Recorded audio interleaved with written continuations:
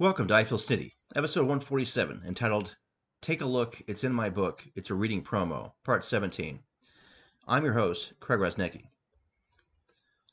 I released two books in 2019, the first of which was the third installment of the Kind-Hearted Smartass series, entitled The Kind-Hearted Smartass, Volume 3, Maybe the Best of the Trilogy. Did the book live up to its title? Maybe. I have a difficult time choosing between volumes 2 and 3. It's like that old saying goes, first is the worst, second is the best, third is the one with the hairy chest. So what's better, the best or the hairy chest? I'll let you decide. On that note, here are 5 excerpts from the hairy chest. The first one I'll be sharing is entitled Trebek. This is sodomy. Tinder CEO.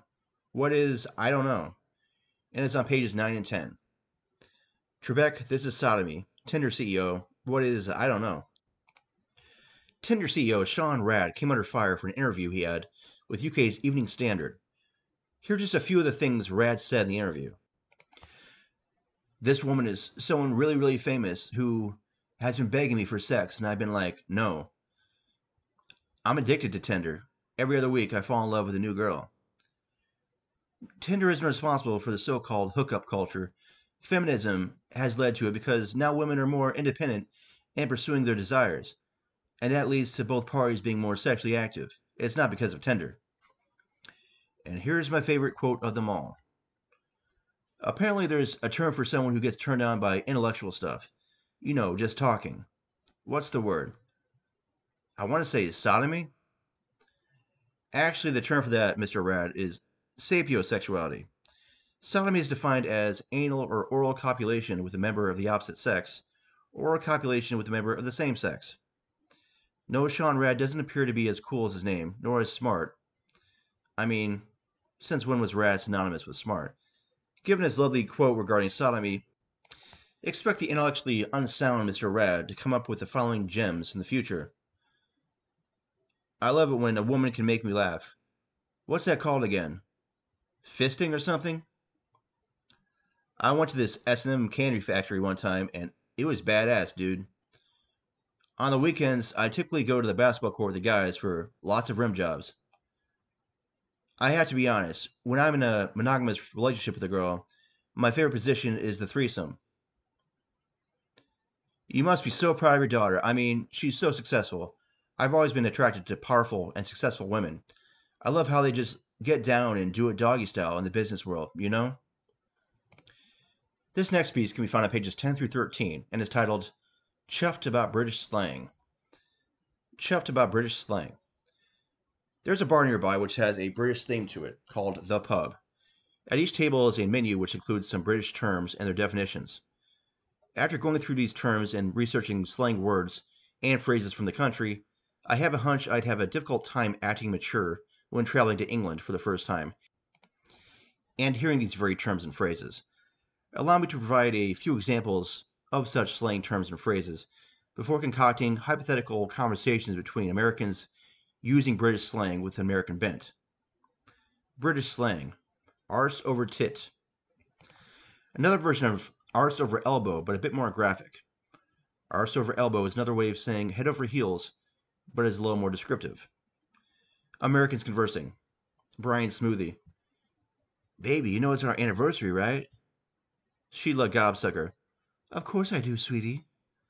Well, I thought we could do something extra special tonight. How does that sound? Oh, I think I like the sound of that. What did you have in mind? How about this new position I like to call arse over tits? I know, doesn't it sound romantic? Hold on a sec while I play the song Ass and Titties while we do this. British slang, cock up, means you have made a mistake. Americans conversing. Director Clarence Hairball. Okay, nasty caveman. Take one, and action. Denise Apeman. Come on, cock up, cock up. Now, do it. Donald Apeman. No, no cock up. No, can't do it. Arg. Director Hairball. Cut! Come on, people. We're shooting a porno, not a sitcom. Let's do this. British slang. Keep your pecker up. This is one way of saying to keep your chin up. Americans conversing. Robert Dole, narrating a commercial. If you're like me and you have a problem with ED, then I recommend taking Viagra. It'll help make your wife happy, and it'll help make you happy. So come on, keep your pecker up with Viagra. British slang. Narked. When someone appears to be in a bad mood. Americans conversing. Brett Talkie. Calling a woman after the first date and having a bad connection with his phone. Hey there. How's it going? Long time no talk. Michaela Prudish. Hey, I'm having trouble hearing you. What did you say? I just said, how's it going? Pretty good. And you? Great, thanks. So are you thinking you maybe want to do that again sometime? Do I what? I'm sorry, I can't hear you very well. Geez, it looks like one of us had more fun than the other, huh? Are you narked or something? Am I what? Narked. Oh my god, I can't believe you just asked me that. You perv. If you must know, I'm in my PJs. Goodbye. Hello? Hello? What the hell got into her? It's not like I asked if she was naked or anything. That was going to be my next question. Jeez. British slang. Piss up. A drinking session. Americans conversing. Bruno Whiskey. Dude, I dare you to piss up right now. Brutus Rum. Man, you are so drunk right now. I know, so do it. Piss up. You're crazy. Into this wind? I'll give you my Bette Midler CD if you do it. Really? All right, you asked for it.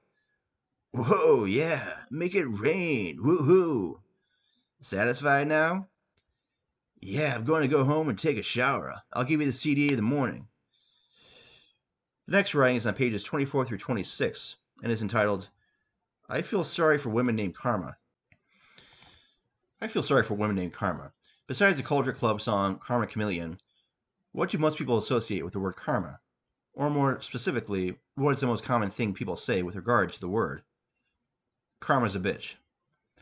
I can just imagine the following dialogue occurring where one of the two participants is unaware that the other knows a woman by the name of Karma. Setting. A bar by the name of AAWA, Alcoholics After Work Anonymous. Jonathan Slushy. Can you believe what happened at work today? I mean, what were the odds that right after Chad got off the phone angry, he threw a staple at the door and it hit Billy right smack dab on the forehead as he opened the door at just the right, or I guess the wrong time. Alexander Bourbon. Well, you did hear Billy accidentally ran over Chad's pet hamster, right? Really? What in the world was Chad's hamster doing on the road? I don't know, man, but it's like they say, karma's a bitch. Wait, you know Karma? Yeah, don't you? Well, yeah, I just realized you knew her too. Are you kidding? Everyone knows Karma. What's that supposed to mean? Karma's the queen of all bitches, man. Everyone has met her at least once in their lives, or in most people's cases, 20 or 30 times. Wow, I didn't know she got around so much. Oh, she gets around so much, even records are impressed. Karma walks in and sits next to them. Hey, look, I know we just started seeing each other, but I've realized I don't think I'm ready for this right now. I just got divorced 10 years ago after a shaky 5-day marriage, and I just need some more time to reflect and heal. I hope you understand. Karma Martinez. Oh, well, okay, I guess. Call me if you change your mind. Karma walks out the bar. Who the hell was that? That was Karma. Karma? Karma who? Karma Martinez. We just met a couple weeks ago at church. Who are you talking about? Somebody else. Well, based on what I've done here, I better go pay my tab, head back home, and make sure Karma doesn't go and ruin my marriage. Why would Karma do that? I told you Karma's a bitch. Wait, Karma who? I don't know. Alexander pays and then runs out. Wonder what his deal is. I better just pay up, go home, and listen to some Culture Club. On pages 105 through 107 comes the next piece, entitled, Having Fun with Joe Biden's Gaffes. I mean, honesty. Okay, they're kind of one and the same. Having fun with Joe Biden's gaffes. I mean, honesty. Okay, they're kind of one and the same. Well, I honestly couldn't see him ever becoming president. I personally like former Vice President Joe Biden. The guy wears his heart on his sleeve. Not literally, of course. Comes across as kind of an everyman, and for both good and bad, seems to always say what's on his mind and mean what he says. This has gotten him into trouble on a number of occasions. Yes, if he became president for a couple of terms, we likely wind up seeing just as many Bidenism books on the shelves as Bushism books, or close to as many.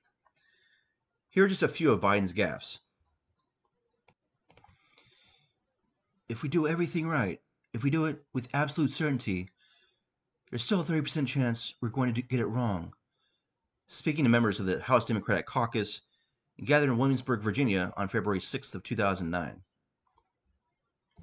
Hillary Clinton is as qualified or more qualified than I am to be Vice President of the United States of America. Quite frankly, it might have been a better pick than me. Speaking at a town hall meeting in Nashua, New Hampshire, on September 10th of 2008. This is a big fucking deal. Caught on an open mic when congratulating President Obama during the Affordable Care Act signing ceremony in Washington, D.C. on March 23rd of 2010. Yes, sometimes Joe Biden comes across as a drunken bar buddy of mine who can't help but utter lines which make half the people around him simultaneously shake their heads and laugh. Due to this trend of being overly honest and mixing words up here and there, I imagine in the following scenarios Joe Biden would utter these lines. Setting, at a wedding ceremony. I don't care how old the groom is. He's not going to be needing a boner pill tonight, trust me. At a funeral. Why is it so dead in here today? At a gay pride parade. How's it going? Need a macho man to help you out with that big pole you got there? At a Hooters restaurant. How big are the jugs here and how much do they cost? At a sermon. I tell you, that Jesus was a big fucking deal. The final excerpt I'll be sharing is titled, The Dutch plus Holland plus Amsterdam plus the Netherlands equals Confused Americans, and it can be found on pages 160 through 162. The Dutch plus Holland plus Amsterdam plus the Netherlands equals Confused Americans. I've often poked fun of many Americans' lack of knowledge concerning the world around them. Geography seems to be like a foreign language to us. Then again, when we look at the story of Christopher Columbus, perhaps we were destined to be ignorant when it comes to world geography. Columbus after arriving in America. This is India, right? Fact checker. Close to 8,500 miles away from there. Columbus. Very well, I'll call the people here Indians then. Fact checker. That would make no sense at all, actually. This brings me to a country which tends to confuse us Americans more than most. And that's saying something. The country I'm referring to is the Netherlands. While Holland comprises 2 of the 12 provinces in the country, we sometimes refer to the entire country as Holland. Not only that, but I've also heard multiple Americans refer to the country as Amsterdam, which is the most recognized city in the country, the Netherlands, not Holland. To add to the confusion, residents of the country aren't called Neanderthals, Hollandites, or Amsterdamians. No, they're called the Dutch. When thinking about 2 such Americans discussing the country, I pictured the following dialogue. Setting, a couple of friends having lunch at the restaurant. To hell with Weight Watchers. Jeff Johnson. You know where I want to go sometime? Holland. Bob Jones. Oh, the Dutch? Those are my kind of people. Who are the Dutch? You know, the Netherlands. But I said Holland. Isn't that the Netherlands? The country has 2 names? I don't know. We call ourselves United States and America, right? Well, the United States of America, so I mean both names are in the one. What's this other country called? United Netherlands of Holland? I don't know. I just know about the Dutch. What about Amsterdam? What about it? Don't they speak Dutch there? What country is that in?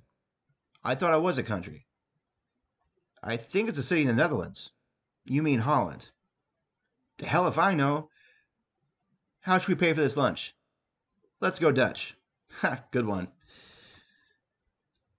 The book can be purchased on paperback for $15 on Lulu and on Kindle for $4.99 on Amazon. If you have any questions on the book, don't hesitate to ask. That's it for today's episode. Until next time, you can check me out on Podbean, Twitter, Amazon, and Blogger. This has been I Feel Snitty with Craig Rosnecki. Take care.